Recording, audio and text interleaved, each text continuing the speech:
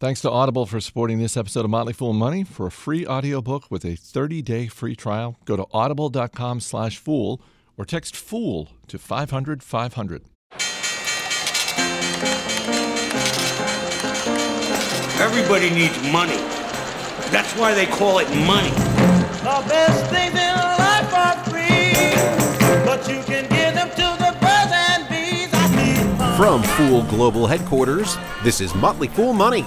It's the Motley Fool Money radio show. I'm Chris Hill, and joining me in studio this week from Million Dollar Portfolio, Jason Moser, from Hidden Gems, Abi Malin, and from Supernova, David Kretzmann. Happy New Year, everybody. Hey! 2018. Here we go. It's our 2018 preview show. We're going to dig into a few stocks to watch, CEOs, and more. And as always, we'll give you an inside look at the stocks on our radar. But David Kretzmann, let's start by going a little broad. What is an industry you're watching this year, and what is your question about that industry?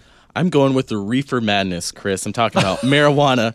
And I guess the question or questions I have here, first, are legitimate markets forming within the marijuana space? And following up from that, are there legitimate companies emerging that can benefit from those markets?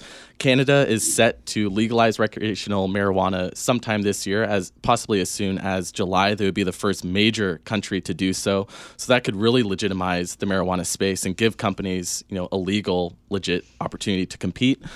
You are seeing some states like California, now that 2018 is here, that have legalized recreational marijuana, but there is the growing question mark with Attorney General Jeff Sessions opening the door for the federal government to intervene in the states that have legalized marijuana to some capacity. So that's why my overall question here is there's clearly an opportunity here, potentially multi-billion or tens of billion dollars opportunity here, but with very few legal legitimate markets, I still wonder if companies can succeed this year. I would say, Jason, other than Bitcoin, we probably got more questions last year about marijuana stocks than any other industry.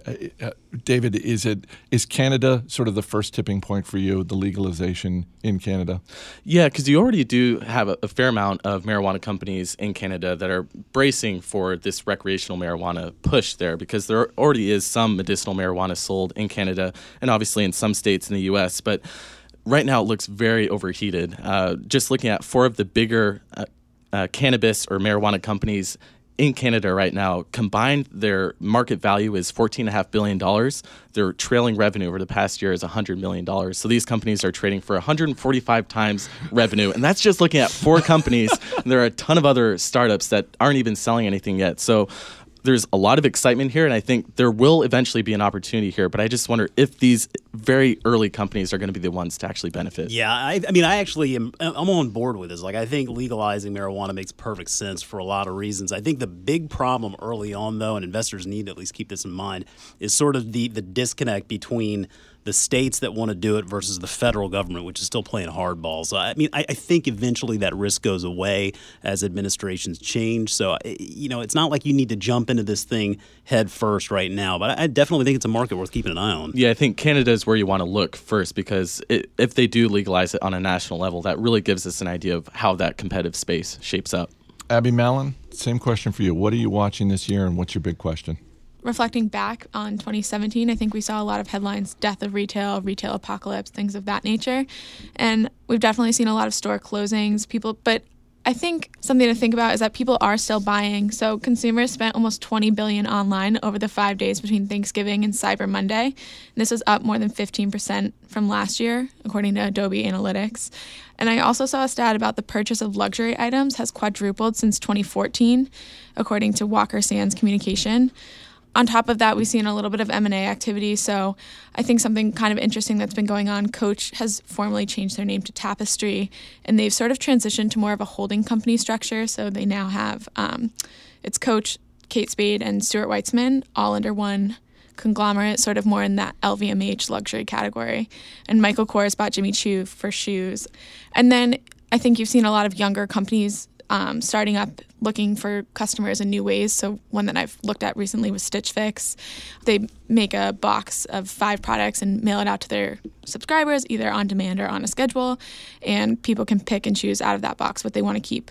So I think you've seen a lot of changes in this area, and I think aside from just who's going to win, I think whenever you see a big transition like this, it leaves space for, you know, what are those other opportunities when one door closes, when another one opens. And I think something really interesting to think about in this regard is sort of what's going to happen to that retail space with all these brick and mortar locations closing and leaving a lot of space behind.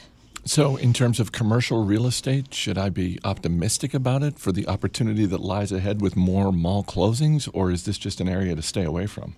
Well, I mean, I think it's interesting. According to PwC, the U.S. has about 23.6 square feet of retail space per person. So that's twice the amount in Australia and about 5 times the amount in Europe or Japan. And I think that definitely seems heavy. It definitely seems bloated, especially as people are moving more to online. But people aren't buying less things. There has to be warehouses, or there has to be some sort of means of connecting those dots. And I think it's going to be interesting to see how those physical spaces sort of play out. Jason Moser, same question. Looking at healthcare and specifically telehealth, I mean, my question really is, I wonder if 2018, will this mark the year where telehealth really starts to get buy-in from the consumer, and particularly the aging population? And when I say aging, Chris, I'm not talking about you and me, okay? I'm talking about our parents. I mean, we are aging. Yeah, we are, but we're not quite there yet. I think you and I have probably bought into this concept. And I mean, there will be regulatory hurdles to clear. They are clearing them now, but I think we are starting to open our minds to this sort of evolution in healthcare as we have a shortage of doctors. We're figuring out new ways to sort of scale healthcare and add efficiencies to a system in dire need of it. And so we've talked a lot about Teladoc on this show over the past couple of years, and I think that's one company that's going to continue to benefit. But the market here, according to IBIS World Research, is projected to hit about $3.5 billion in revenue by 2020 versus around $750 million today. So it's a big opportunity, and I think really the question just sort of centers around getting the buy-in from the consumer. I think this is a year where it happens. David, the market's been on such a great run for so long, and investors out there are certainly forgiven for thinking that it's no longer an opportunity to find upside, but we know that there's always upside out there in the market. Where should investors be looking, whether it's in terms of an industry or an individual stock, if they're looking for upside in 2018? One company that I'm going to be watching closely this year is Disney, a little hidden gem you might have heard of. This is really the beginning of the company's big push into direct-to-consumer streaming platforms. They're going to launch their standalone ESPN Plus app, so really add on content from ESPN that you don't get on the linear ESPN stations today. And I think this will be interesting because obviously they're looking to acquire 21st Century Fox, making a bigger push into their own original content for a standalone Disney streaming service launching in 2019. So I think this year we'll get a preview of how the company can stack up against Netflix when it comes to the user experience with the streaming platform, considering that Netflix has a 10-plus year head start fine-tuning a streaming platform for users. So Disney certainly has a lot of strong content, but they need to prove that they have the wherewithal to put together a compelling and user-friendly streaming platform. But looking at over the past couple of years, the stock has really treaded water. It's still today trading lower than it did at different points in 2015. Oh, I know. Yeah, it hasn't been a fun road as a shareholder the past couple of years. But trading for less than 20 times earnings, I think if they can crack that nut with the streaming platform this year with ESPN, then I think the market could give that a higher multiple. I think the stock could do well. Jason, what about you? Well, I'm a big fan of the payment space. I think that the war on cash is real, and I think that PayPal is a company that's going to continue to benefit from this space for many, many years to come. It's a wonderful, repeat, high-margin business. Big tailwinds just in the move towards electronic payments, mobile, on a global scale. And to me, there was one catalyst towards the end of the year that I think will help this company out. That Synchrony deal, where essentially PayPal unloaded a credit portfolio off of its balance sheet and sold it to Synchrony. And this is going to free up a lot of cash flow for PayPal to invest more in the business and products and figuring out new ways to bring that offering to consumers. So the stock today trades around 30 times free cash flow, but I think we also have to pay attention to the fact that their cash flow number is going to see a little bit of a boost here in the coming years because of the deal. And it's a $90 billion company, a strong business, profitable, makes a lot of cash over the course of a year. So it's just a wonderful trend, I think, in electronic electronic payments, and PayPal is certainly one of the biggest players in the space. Easily one of my favorite business quotes of 2017 was the Visa executive who came out and said, we are at war with cash. Well, I just want to remind listeners, when we use that phrase, that's not from us. That's a Visa executive saying, let me be very clear. We're looking to take cash out. Well, and we capitalized on that, right? I mean, the war on cash basket, we talked about it on Market Foolery in the middle of the year, and we put together that basket of stocks with Visa, MasterCard, PayPal, and Square, a very nice little risk spectrum there, so to speak, of companies that are all playing into this trend. And at the end of the year, the portfolio, that basket of stocks outperformed the market handily, and I think it's set up to keep doing the same thing this year and in years to come. Abi Malin, what should investors look to for upside in 2018? Yeah, I mean, I think you said it well when you said, the market's just been on a tear. And as an analyst on a small cap service, it's been definitely getting harder and harder. And so I think one place to look for opportunity is anywhere that there's a lot of volatility. So something that I've recently started looking at more is recent IPOs. Just because when things have less clarity, I think that there's more room for opportunity and in that space. So just as an example, I started following Grubhub back when it went public in 2014. And I've always kind of liked this idea. I like the mission of the company to deliver food. I think it's exactly where our sort of society is going. And but I think when it first went public, people really weren't sure about whether or not this would work or how these competitive factors would lay out. And just looking back, 2 years after the IPO, Grub was down more than 28% from its IPO price, but the S&P had climbed 11%. And it really wasn't until March of 2017 when the market started to really accept this. And since then, it's been sort of up and up with everything else. But coming up, reckless predictions and a few stocks on our radar. Stay right here. You're listening to Motley Fool Money. Hey, before we get back to the show, just want to say thanks again to Audible for supporting this week's Motley Fool Money. For our dozens of listeners, Audible is offering a free audiobook with a 30-day free trial. If you want to listen to it, good news. Audible has it. Just go to audible.com/fool or text the word fool to 500-500, and you can browse their unmatched selection of audio content. Download a free title and start listening. It's just that easy. Audible also has exclusives and original audio shows. I recently started listening to John Hodgman's latest book, Vacation Land, True Stories from Painful Beaches, about Hodgman's time in my home state of Maine. I love it. Audible also has the Send This Book feature, so you can share a book from your library with anyone, and if it's their first time accepting a book through this feature, they can listen for free. They also have speed control, so you can listen faster or slower. Listen at the speed that suits you. Get a free audiobook with a 30-day free trial at audible.com/fool or text FOOL to 500-500. That's audible.com/FOOL or text the word FOOL to 500-500.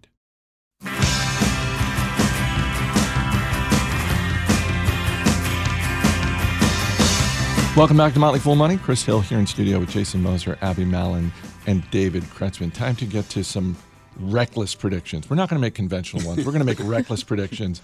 And Jason, I was reminded by our producer, Matt Greer, before we started taping, your reckless prediction a year ago this time, you were in the ballpark because your reckless prediction was Starbucks buying Panera Bread. Yeah, I forgot about that. I guess I should take at least half of a victory lap. Sure. I mean, Panera Bread is no longer a standalone public company. So, yeah, we'll give you partial credit for that. It is not. Hey, I'll take it. Listen, I'll take whatever I can get. Nicely done. What's your reckless prediction for 2018? It can be about business. It can be about anything else. Yeah, I guess. I mean, it's kind of in line with last year's, I guess, but I didn't craft it this way. But I am going to call this. I think Chipotle Mexican Grill ends up going private after all is said and done. I know they're currently looking for a CEO, but I mean, we've gotten to the point where, like, you can eat at a Chipotle and then, like, fart and then report it on a website that you got food poisoning, and then you can materially move the stock. And, I mean, this has been 2 years since they had this problem, and Steve Eltz clearly was not up for fixing it.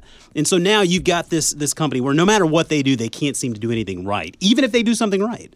And you've got no ownership in the company with the founder, no real inside ownership to speak of, and you've got a 10% or so position from Bill Ackman and Pershing Capital. So I feel like this is a prime opportunity to try to pique some equity interest in this company. And honestly, I think it's probably the better bet. I don't know that a new CEO can really turn this thing around fully, but I think at least if they go private, it gets them out of that public market spotlight and it lets them sort of make some better decisions. And maybe they take a page out of sort of that Panera playbook and get things turned around here in 2018. I guess we'll see. Yeah, for anyone who thought activist investor Bill Ackman and his team were going to really help out, that didn't work out. No. David Kretzmann, your reckless prediction. Kind of along similar lines of Jason, although I won't be quite as vulgar. I look at Target, and I see the company getting squeezed on both sides from Amazon and then Walmart. And I think I wouldn't be surprised if this year they try to acquire Wayfair, because Target has actually been pushing more and more into furniture on their own. And I think going after Wayfair could be a way that they really start to differentiate themselves, both in terms of e-commerce and just the breadth of their offerings compared to Amazon and Walmart. And they could pull it off. They're still producing about $4.5 billion in free cash flow a year. Wayfair right now valued at about $7 billion. So if they wanted to, I think they could do it. And I think they'll get increasingly desperate just as they struggle to compete with these bigger players. Boy, that'd be fun. I mean, Amazon being Amazon, we had Walmart buying Jet. I would love to see Target buy Wayfair, just for the optics of it. Absolutely. It'd be a lot of fun. Abi Malin, what do you got for a reckless prediction? Yeah, I think mine's, right along the same path as David there to try and compete with Amazon. I would like to see eBay buy Etsy. Nice. Ooh. Isn't there a lot of Etsy stuff on eBay right now? And by Etsy stuff, I mean sort of arts and crafts. Yeah, there is. Said the old man in the room. There is. I think part of that is that it's just sort of an obvious pair. I think they could help each other out, both in Etsy's looking to expand more internationally. I think eBay could help them there. And then they're both sort of in that search functionality, machine learning, things like that. So I think that could be an interesting pair. Let's bring in our man, Steve Broido, behind the glass, because we're going to get to radar stocks in a second. But, Steve, 3 reckless predictions. You got one you want to bet on there? I'm betting that the market will not continue to rise 1% every day for the rest of this year.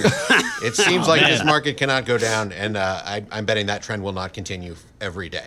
Fair enough. All right, let's get the stocks on our radar. Jason Moser, you're up first. What are you looking at? Yeah, this week I was talking with my guy Rory in Ireland, works with Rubicoin. We were talking about Calavo Growers, CVGW, and they are one of the leading distributors of avocados. And in this age of avocado toast, Chris, I mean, everybody loves avocados.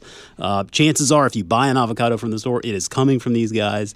No one likes it when we hear of the shortage of avocados. And to me, it's a profitable business. They're cash flow positive. It's a little small cap. I don't know if it's on y'all's radar in Hidden Gems, Abby, but we should probably talk about it some more. Steve, question about Calavo Growers? Is guacamole overrated or underrated? Oh, you can never get enough guacamole, Broido. I mean, it is so underrated. And the beauty of it is, in my house, I really am the only one that genuinely loves it, so I get it all. Oh, it's a beautiful thing. Abby Malin, what do you got? Yeah, I think right in time with New Year's resolutions and being healthier and active. Stock I'm thinking about on my radar this week is MindBody, ticker MB. So they are a business software built specifically for that health and wellness market. So things like spas, fitness studios, yoga studios, massages, haircuts, all of the above. And they help their clients manage logistics, including consumer-facing things like websites and apps and appointment scheduling to back-end tasks like payment processing and arranging staff schedules. Steve, question about MindBody? It seems like the first quarter of any year is always very critical for health companies. With the cold weather, is there risk there? I don't think so. I think part of their mission especially is that fitness is a habit and routine. And I think hopefully, while you see a new influx of people right at the new year, I hope that builds habits. David Kretzmann, what do you got on your radar? I'm looking at Alarm.com, ticker ALRM. This is a company that was founded about 15 years ago, focused on home security systems, but they're increasingly becoming the platform for connected devices. So whether it's a connected doorbell, video, camera, thermostat, things like that. They already serve over 5 million subscribers in the U.S. They sell through over 7,000 service providers. Increasingly a subscription-based business with high retention rates. I think there's a lot to like. Steve, question about alarm.com. What percentage of companies like Alarm.com have customers that never use the products? I mean, it's like I subscribe to Alarm.com. I don't turn the alarm on. I'm busy. It's what do you? I'm not saying this personally, of course. We're heavily fortified at my household. But what percentage of the people that use these services just don't use them? I don't know the exact percentage, but they are increasingly looking at the data to find what is the optimal engagement to keep people retained on the platform. 3 stocks, Steve. You got one for your watch list? I think I'm going with the health-related Abi choice. All right, Abi Malin, David Kretzmann, Jason Moser, thanks for being here. Thank you. Up next, our Stocks 2018 preview rolls on. Stay right here. This is Motley Fool Money. Look around, leaves are brown, and the sky is a hazy shade of winter.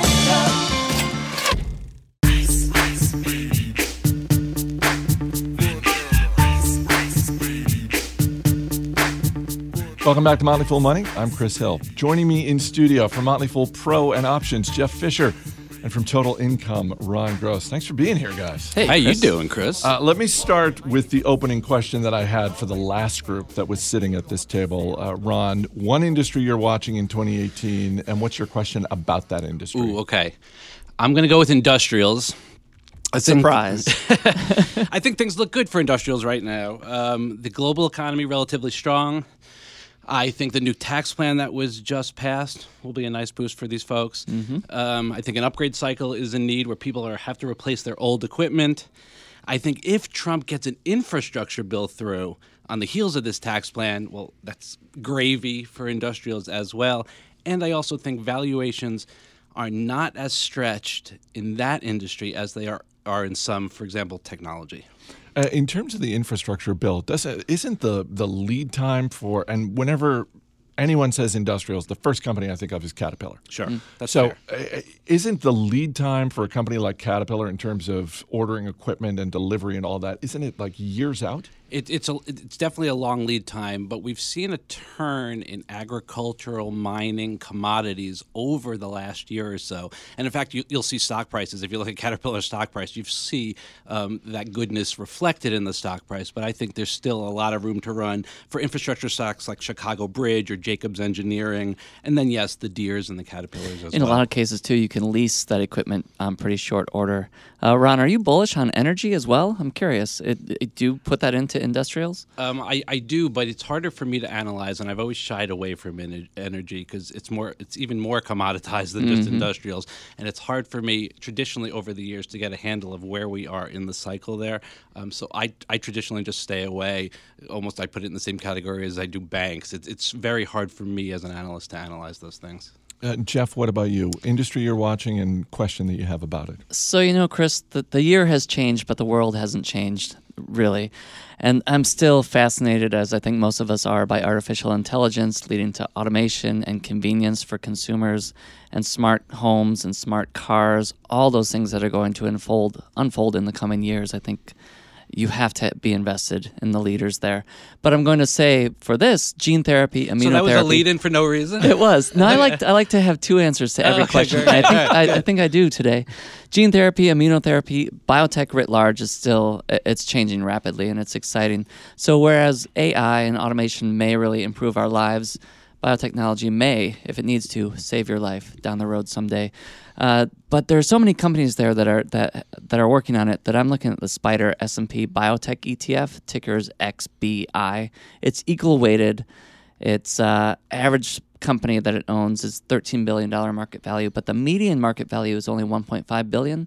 So this ETF owns a lot of smaller companies like Puma Biotech and Bluebird Bio, and it's a great way to buy 109 biotechs and just let it be. Yeah, I love that because, while, of course, biotech comes with its own set of risks, the big question I had for the industrials was geopolitical instability, which if something goes wrong, which, hey, eventually something's going to go wrong in this globe we live in, industrials are going to get smacked around much more than a biotech stock would as a result of something going on with North Korea or what have you, because that's kind of an insulated, it's kind of a binary, is this FDA program working? Is it not? Is this drug going to work? Is it not? It's not as affected by geopolitical instability. Let me go back to AI for a second, because you reminded me, Jeff, when you mentioned the smart home, about Google years ago buying Nest. And the assumption by a lot of investors at the time was, well, if anyone is going to make the smart home work,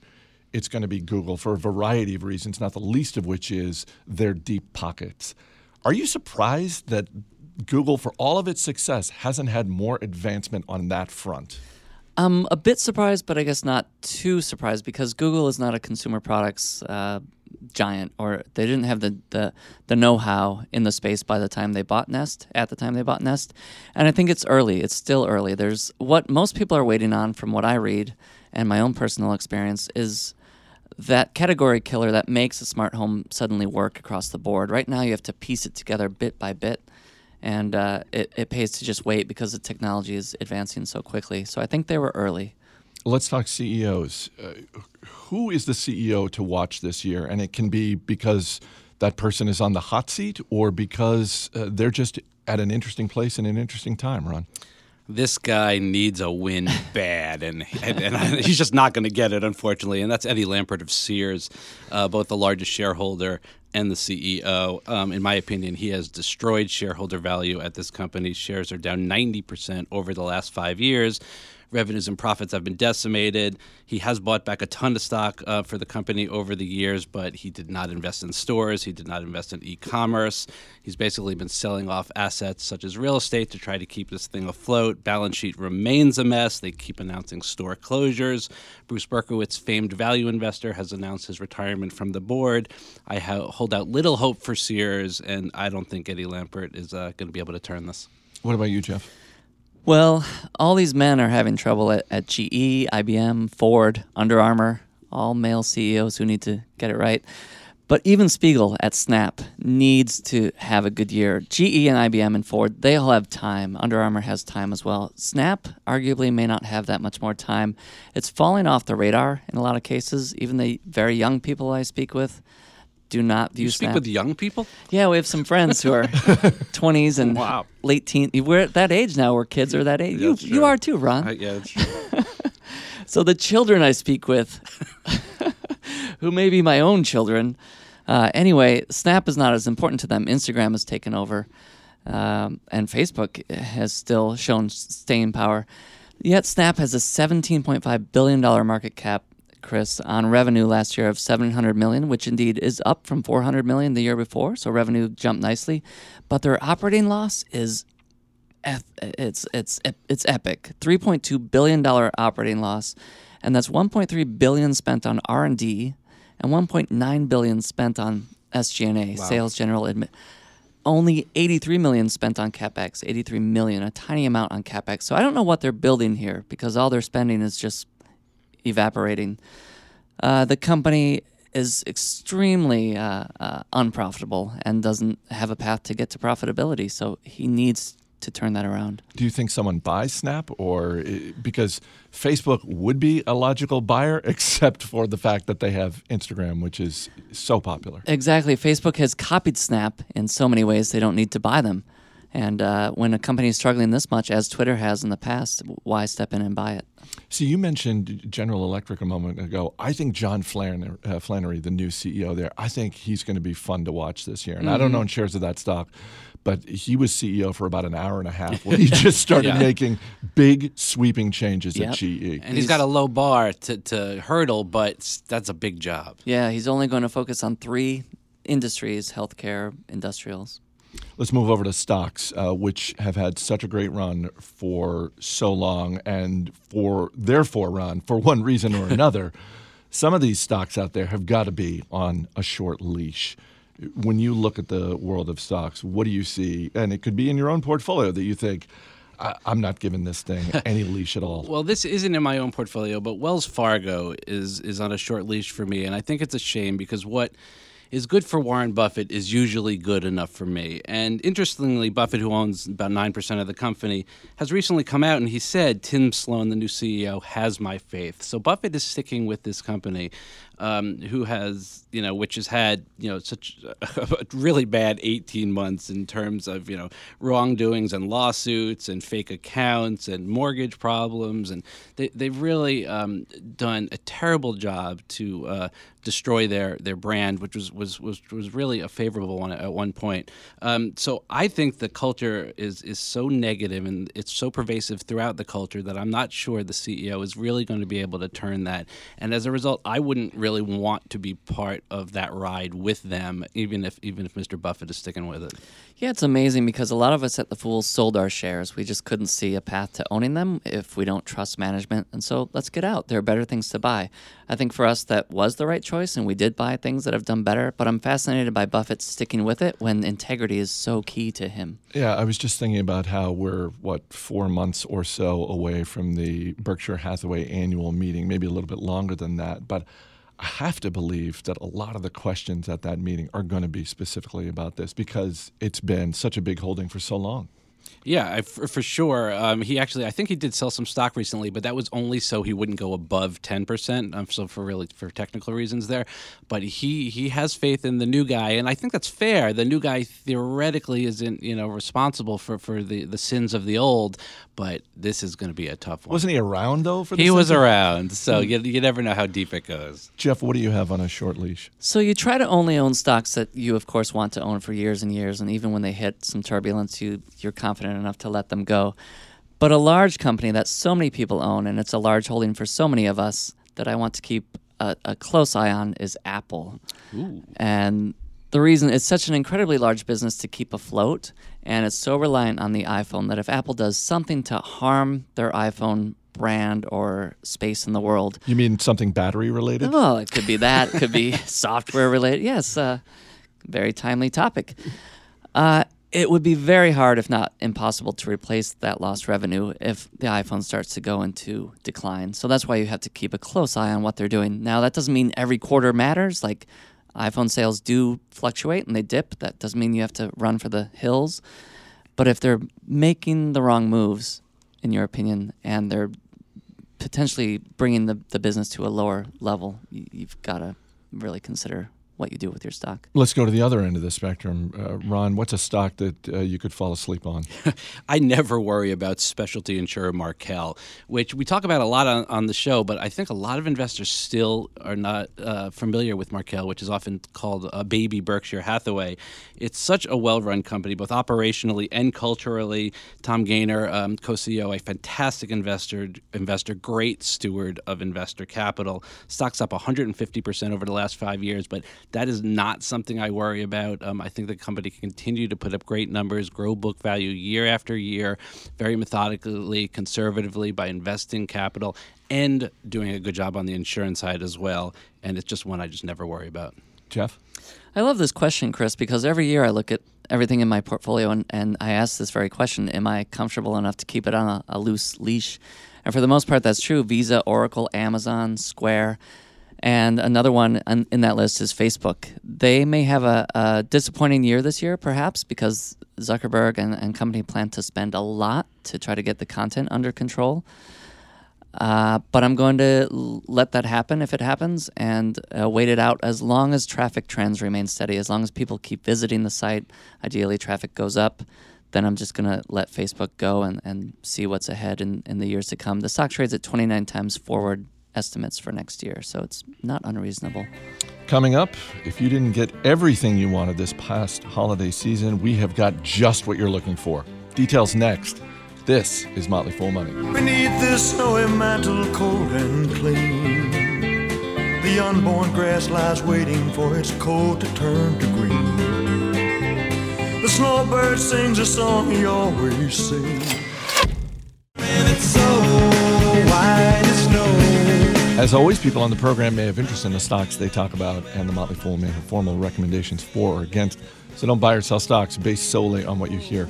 Welcome back to Motley Fool Money. Chris Hill here in studio with Ron Gross and Jeff Fischer. Before we get to reckless predictions and stocks on our radar, I'm happy to announce something that frankly, Ron, listeners have been asking for this for a while, and it is the unveiling of our brand new Motley Fool podcast shop, which you can find at shop.fool.com. We've got podcast T-shirts, ball caps, coffee mugs, which I hold in my hand right now, which always makes for good radio. And in the spirit of Warren Buffett, good stuff at a good price. I love it. I mean, not just listeners. I've been wanting some swag myself, and we can never get enough around here. Well, you know what you can do? You can go to shop.fool.com and you betcha. click the buy button. It does have fun stuff, and it's cheap. Yeah. Right. Yeah. $10 for a coffee Inexpensive. It's not cheap. It's high quality. What a Jeff. salesman Jeff is. All right, let's get to reckless predictions for 2018. It can be about business. I should point out that on last year's show, you made a prediction, Ron, S&P 500 up 15%. You were in the ballpark. Not too shabby. It was up around 20%. Again, in the ballpark. Jeff Fischer, nowhere near the ballpark, said 2017 the market will be down. You weren't even in the parking lot of the ballpark. It was a reckless prediction. I remember Ron said, I bet plus 15%, and I took the opposite. I'll say it'll fall 15%. It felt reckless at the time, and it was. You also bet $1 on it. Have you paid up? Oh, no, I haven't. I do have a Buy me a mug. Ron, what do you got? Let me take you back, Chris, to a simpler time, 1998, where McDonald's made an investment in Chipotle. And I know Chipotle was discussed earlier by Jason. By 2005, McDonald's had a 90% stake in Chipotle. And in 2006, Chipotle went public. And later that year, McDonald's completely divested itself of that company. So my prediction is that now that McDonald's has successfully turned its business, it will now look for a new distraction, a new way to destroy shareholder value, or not, and it will acquire Chipotle. This year, it will be announced. You know what? If Steve Easterbrook became not just the CEO of McDonald's, but the CEO of Chipotle too, I know a lot of investors, including myself, who would be interested in that. You gotcha. Jeff, what do you got for a reckless prediction? So I was going to say Amazon buying Target, but that doesn't feel so reckless anymore. That news is kind of bouncing around. Target's a $35 billion company. Amazon's $600 billion. So I'll just say I think the S&P, which rose about 20%, as you said, Chris, will rise 20% again this year. Ooh. Again, that's just a reckless prediction. I'm not like I don't make market predictions. No, I'll throw in a bonus prediction. Mine's 9%. I'm on record as saying 9%. Yeah. So you're like official on I'm that. like an average mean. It's return to the kind of the mean of where we've been historically. You guys going to bet another $1 on this too? Ooh, I don't know. Double or nothing. All right, sure. I'm in. Steve Broido, our man behind the glass. A couple of reckless predictions there. Either of those seem likely to you? No. No, but how do you really feel, Steve? All right, let's get to the stocks on our radar, and Steve will hit you with a question. And you know what? We've got the time, so if you want to hit him back with a question, you can do that too. Ron Gross, what's on your radar? I tried to find one that maybe Steve hasn't heard of before. It's C.H. Robinson Worldwide. CHRW is the ticker symbol. They're a transportation service and logistics company, and what that means is they match customers who need to ship something with a vetted network of transportation providers. They, for example, handle Microsoft's entire logistics network, but they also find transportation for mom-and-pop businesses as well. They're a market leader, yet they only have a 10% share. They've committed to return 90% of future profits to shareholders through dividends and buybacks. They have increased their dividend for 19 consecutive years. The stock is up 30% over the last 6 months, but it's not too late, and we get a dividend yield of 2%. Steve, question about C.H. Robinson Worldwide? Yes. How do all these logistics companies work together? So you've got UPS, you've got FedEx, you've got DHL, you've got all the shipping companies, you've got transportation. Aren't they? They all have to be communicating together somehow. Yes, technology, thankfully, is a major part of this business, and some are truckers, some are brokers that match up companies with transportation companies, and there's technology that sits right in the middle of that. Do you have a question for Steve you want to hit him back with? Steve, anything fun during the holidays? I went to North Carolina with my family. We had a good time. It was cold, but we had a good time. Nice. All right, Jeff Fischer, what are you looking at? All right, Appian, ticker is APPN, is a software company based here in Virginia, $2.4 billion market value. They create software platforms and frameworks for other companies to then put together their own apps and their own programs. So they're making coding software, which is difficult, easier or even easy. Their goal is to make coding software easy. They have $160 million in sales, about 1,000 employees. They're growing at a good clip, good management with a lot of stock in the game themselves. And it's a recent Tom Gardner selection a few months ago as well. And the stock is doing extremely well, so you have to be careful with that. But I think it's mainly because at $1 billion a month ago, it was underpriced. Now it's $2.5 billion. So the stock has really taken off. But I think Appian, given what they're doing in the digital space, has a bright long-term future ahead of it. So one to be on your radar. Steve, question about Appian? First, for full disclosure, I just bought some shares of Appian yesterday. Oh. Well, you're happy today. Very happy today. But can coding become too simple? Is that possible in this space? I don't think so. I mean, my instinct is no. I mean, the easier the better. If I could make my own website, I would in a second, but I can't. Do you have a question for Steve? Steve, what's your biggest goal for 2018? Oh, I like that. I need to get in better shape. I'm dying up here. You going to take advantage of that mind-body thing that Abby was talking about earlier? I just need to get in better shape. All right, we can help you. All right, Jeff Fischer, Ron Gross, guys, thanks for being here. Thanks, Chris. That's going to do it for this week's edition of Motley Fool Money. Our engineer is Steve Broido. Our producer is Mac Greer. I'm Chris Hill. Thanks for listening. We'll see you next week.